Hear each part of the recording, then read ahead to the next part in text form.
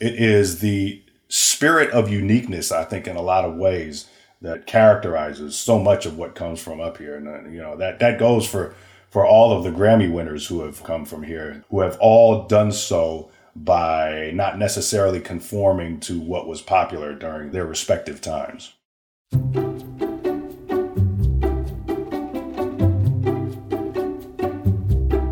Hey, welcome to Crosscut Talks. I'm Mark Baumgarten, the managing editor at Crosscut, and this week I'm speaking with Daudi Abe. Daudi is a professor of humanities at Seattle Central College and a historian whose work has appeared in Crosscut, among many other publications. He's also an author, most recently of Emerald Street, a history of hip-hop in Seattle. It's in this book that Daudi provides a complete and dizzying history of 40 years of hip-hop in Seattle, from dance parties at the Boys and Girls Club in the Central District to big wins on the Grammy stage and a lot of places in between. This is a story about civil rights, integration, gentrification, gangs, and mass incarceration. And it's a story about art, in particular the four elements of hip-hop: graffiti, breakdancing, DJing, and rapping, or MCing. In Daudi's telling, these are two sides of a story that cannot be separated from one another. Hip-hop is connected to the times, but it's not always a reflection of the times. Sometimes, as was the case with Seattle hip-hop, and still is the case, it provides a vision for the future. In the conclusion of his book, Daudi writes, "For all of the achievements produced over the decades, the nature of the culture is less about looking back and more about forward movement. Awards, championships, and incorporated entities can inform local legacy, but with its focus on youth creativity, experimentation, and new forms of expression, hip-hop remains oriented toward the future. The future only takes shape as fresh generations of DJs, graffiti writers, artists, B-girls and B-boys, MCs, beatboxers, teachers, journalists, fashion designers, researchers, promoters, broadcasters, filmmakers, activists, and others interpret what hip-hop means to them in the context of their own lives and experiences." Daudi, welcome to Crosscut Talks. Thank you. It's my absolute pleasure to be here. So, Daudi, I want to start off with you, actually. I'm wondering what your story is here. Where does hip-hop begin for you? Hip-hop begins in the fall of 1979 with my father taking me to a store called Dirt Cheap Records that used to be on the corner of 22nd and Union Street, right up here, just up the street from where I am here in the Central District of Seattle. And he told me to go ahead and pick a record, my own record, for the very first time.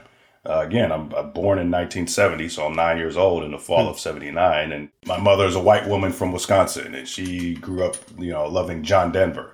And my father is an immigrant from Uganda, and he loved an African artist named Franco. And so I had kind of an eclectic listening selection growing up. And so he turns me loose, and I'm wandering around the store, and I literally stumble upon a 12-inch vinyl record that has this very kind of swirling, multicolored logo on it. And I'm immediately attracted because my little sweet-toothed 9-year-old self begins thinking of candy.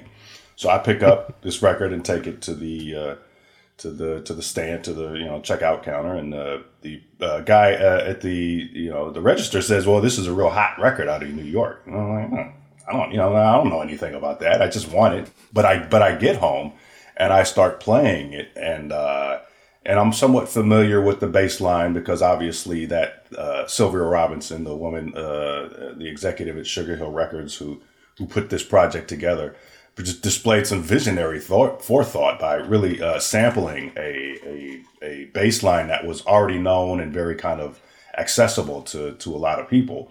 But then the vocals came on, and I was thoroughly confused because up to that point in my life, all I had heard on music, vocal-wise, was singing. And so they're talking as the vocals come on, and right. and then I start listening to what they're talking about, and one of the lines is I got a color TV so I can see the Knicks play basketball. And I remember at that time we had a black and white TV, But I liked basketball, and I remember thinking, well, I would like to watch basketball on a color TV. That would be really nice. And so, a lot of the things that they were saying really just spoke to a young person, like me, who was just eager to kind of soak up all of this creativity that was seeping off of this record. And so on the A side of that, there was the like the 4 or 5 minute radio edit version of the song. But on the B side, there is a 15-minute extended version of that song. And in that song, there's no bridge, there's no chorus, there's no hook or anything like that. It is just like 15 minutes of straight rap. And so, the storytelling, there's a story in the extended version about going over to a friend's house where the food is nasty. And,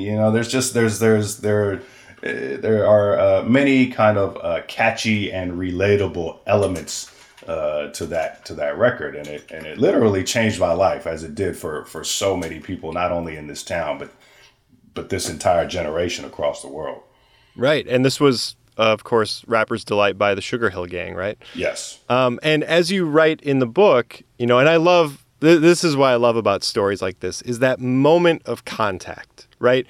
When something new comes into the frame.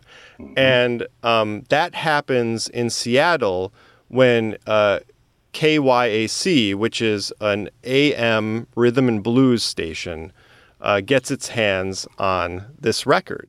And I was curious, if you write about this a lot in the book, but could you explain for the listeners, what was the Seattle that Rapper's Delight sort of was introduced to?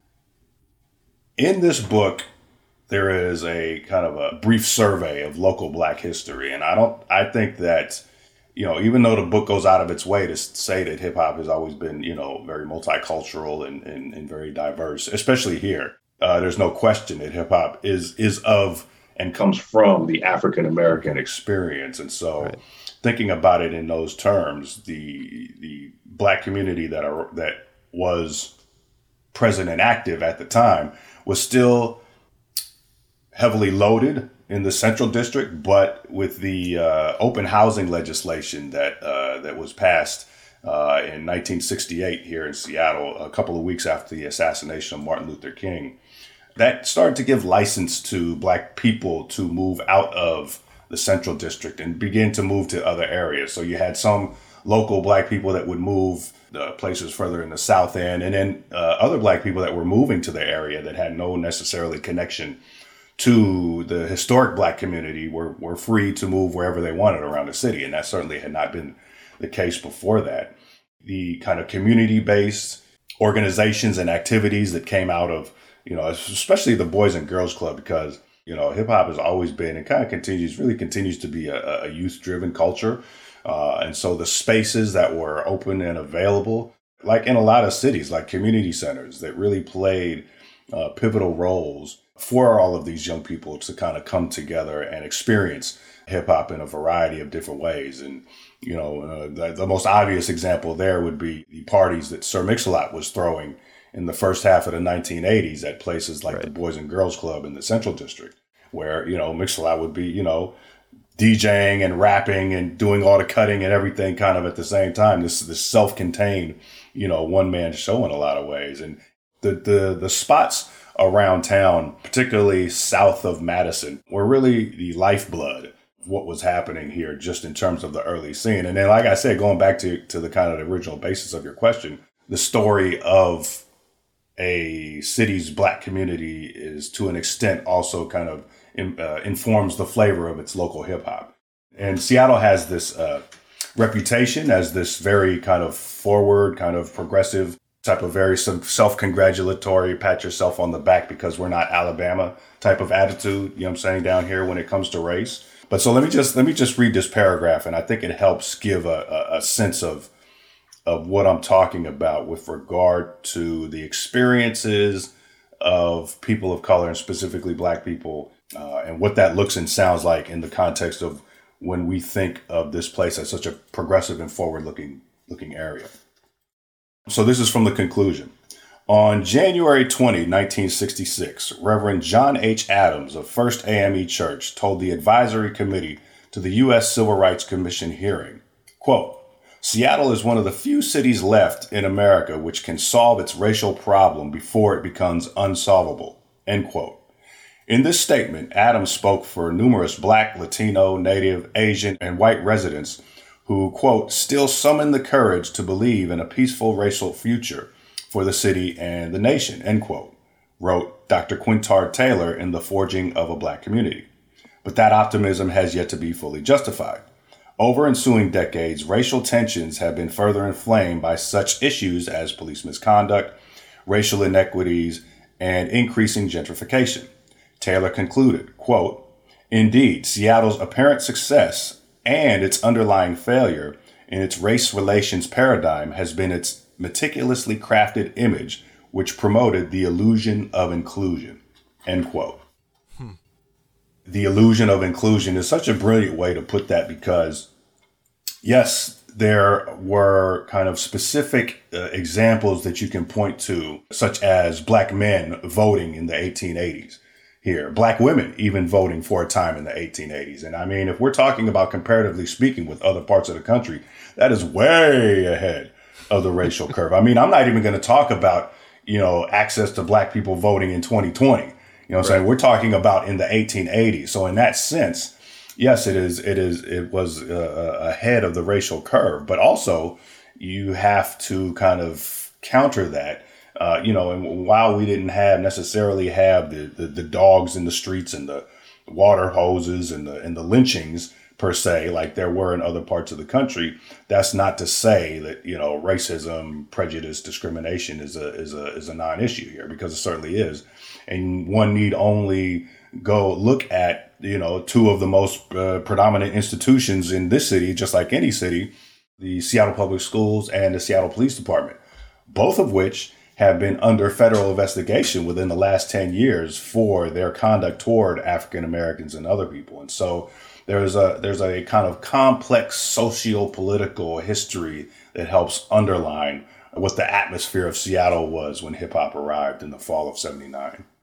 It's interesting how you talk about, that passage from the conclusion, which I found quite surprising. I mean, I guess I had figured that the illusion of inclusiveness in our community was something that was perpetuated in more recent years, and that to me it felt surprising to see the roots of it, that it goes back so deeply. But also in this history that you tell in this book, and like I said, you really do a really excellent job of weaving in the sort of cultural context that is unfolding as these groups are taking form and this art is being made and these creations are being recognized.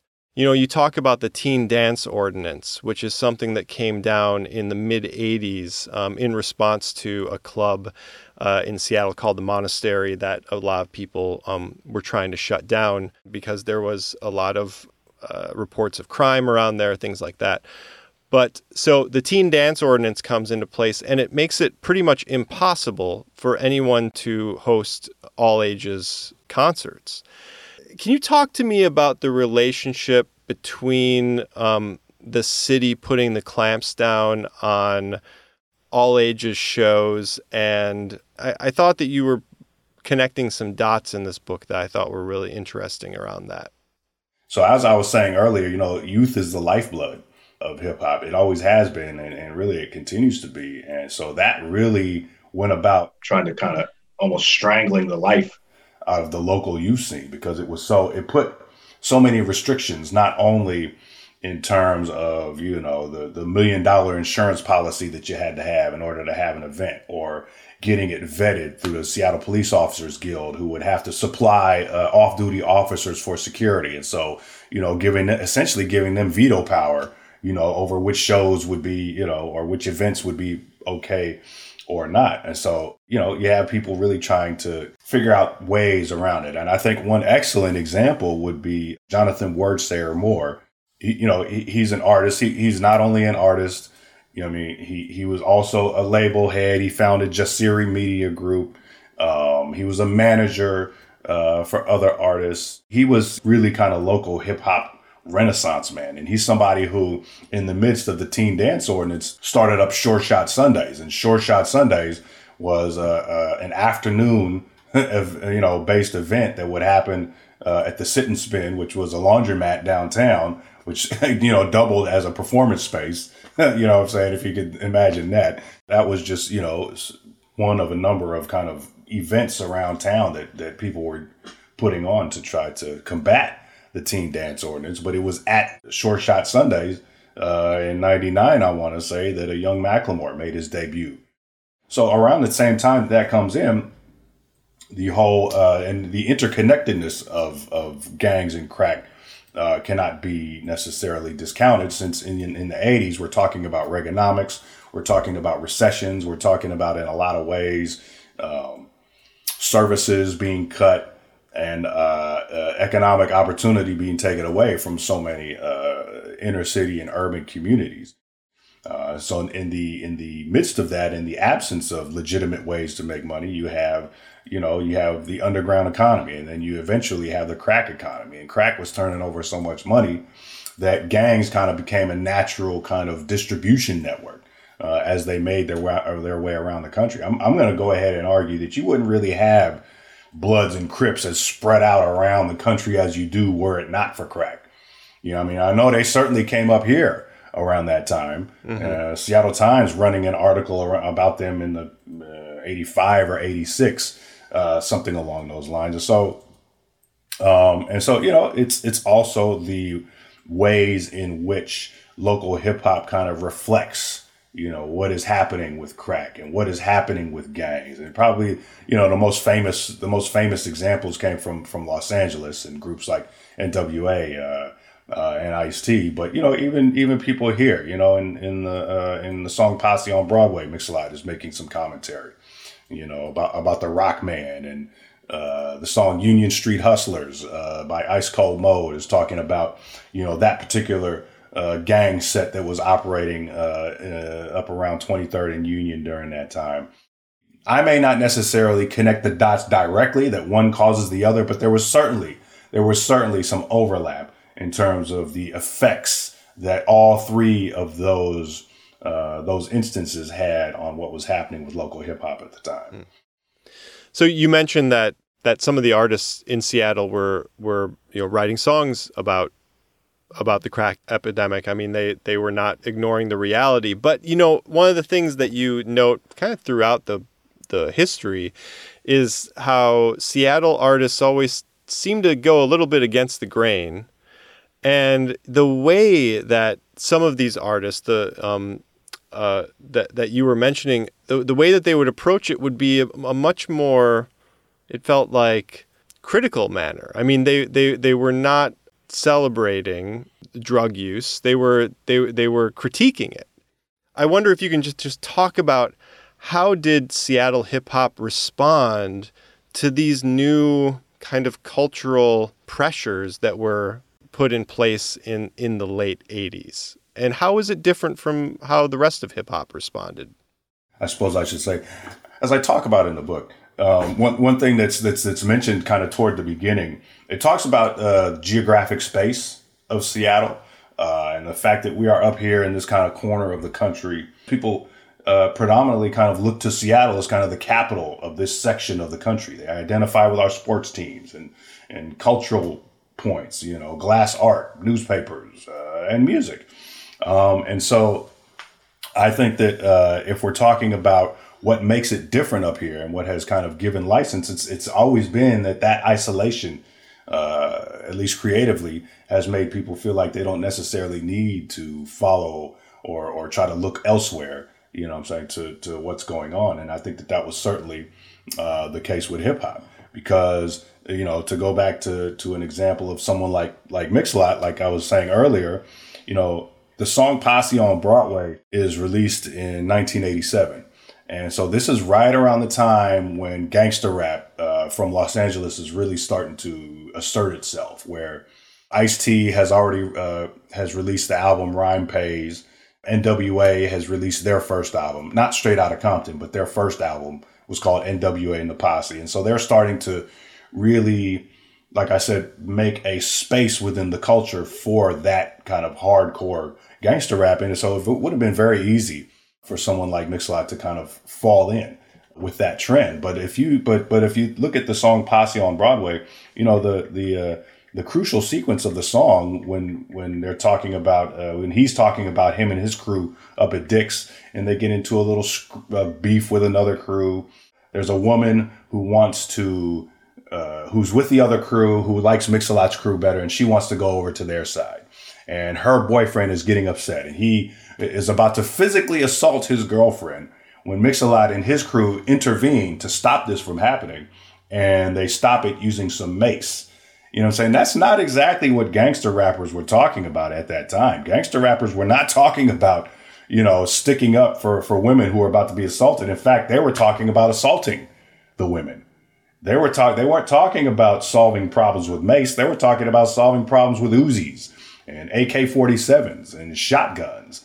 And so the fact that Mix-a-Lot kind of goes the other way on that and ends up, really kind of being the first person from Seattle to gain kind of that level of notoriety. When that video Posse on Broadway ends up playing on Yo MTV Raps, I mean, it was like, because Yo MTV Raps was a big time in hip hop. That was a big kind of moment and kind of a piece of hip hop in the late 80s. And so to have that song and that video showcasing the city in that way, playing and have Mix-a-Lot kind of doing his own thing and not feeling like he has to be riding around in 64 Impalas and drinking 40s of Old English and that kind of thing, certainly set apart what would be the tone for a lot of hip hop that comes from here. And so it is the spirit of uniqueness, I think, in a lot of ways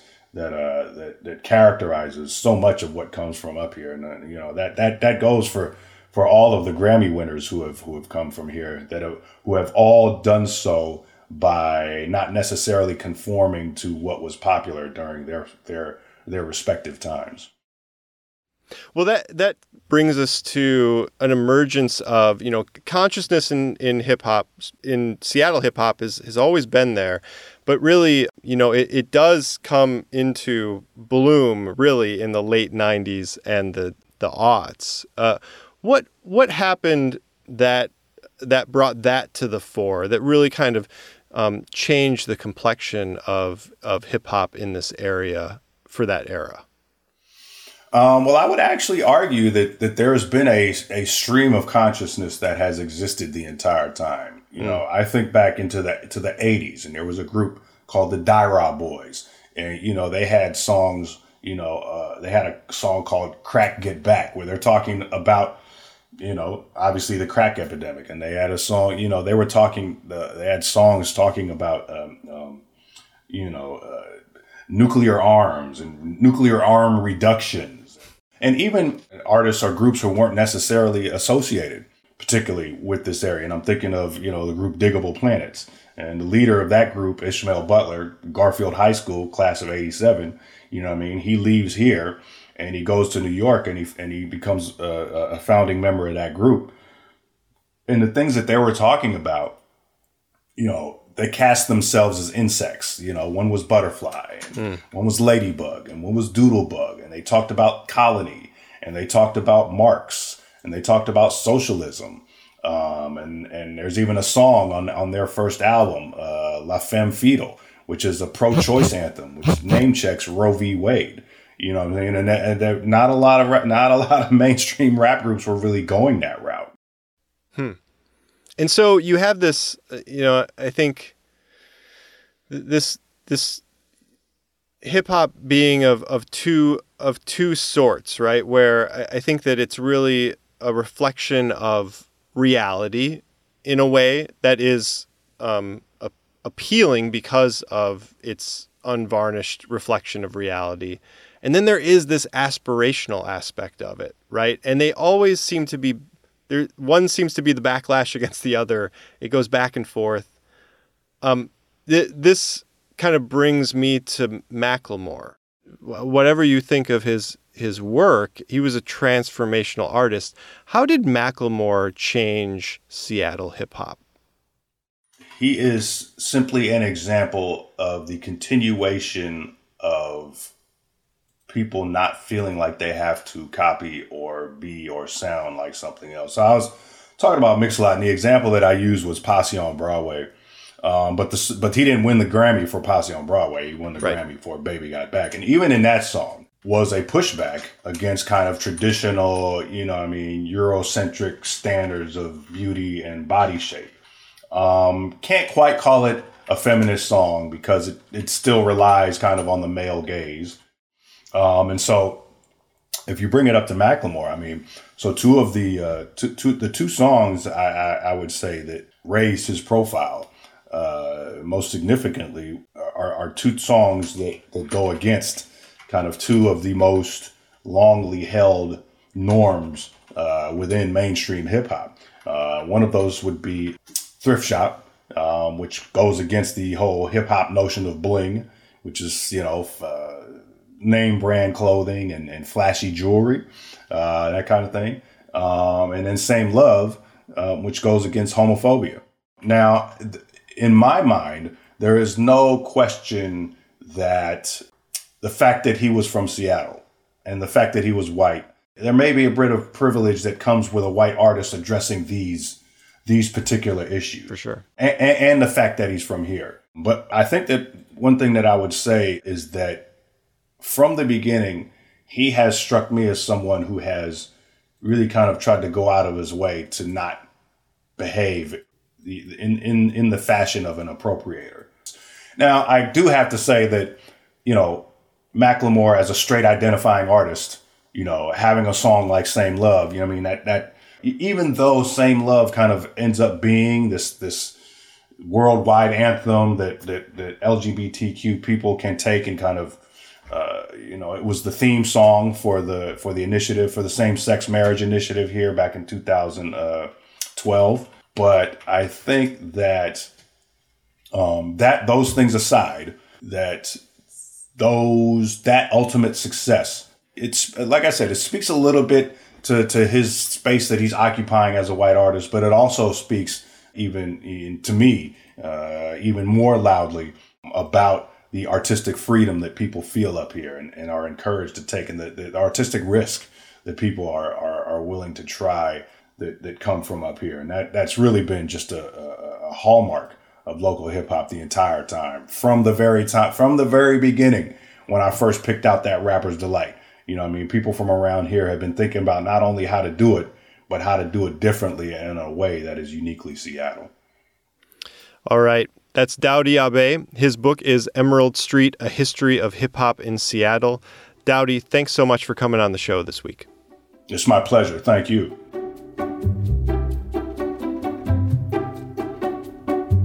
And that's it for this week's episode. Thanks again to Dowdy for coming on the show this week. The episode was engineered by Resty Bacall and produced by Jake Newman. You can subscribe to Crosscut Talks on Apple Podcasts, Spotify, Stitcher, or wherever you listen. For more on the Crosscut Talks podcast, go to crosscut.com/talks. And if you like the show, please review us. It really helps other people find us. For the latest political, environmental, and culture news from the Pacific Northwest, visit crosscut.com. Crosscut Talks is a product of Cascade Public Media.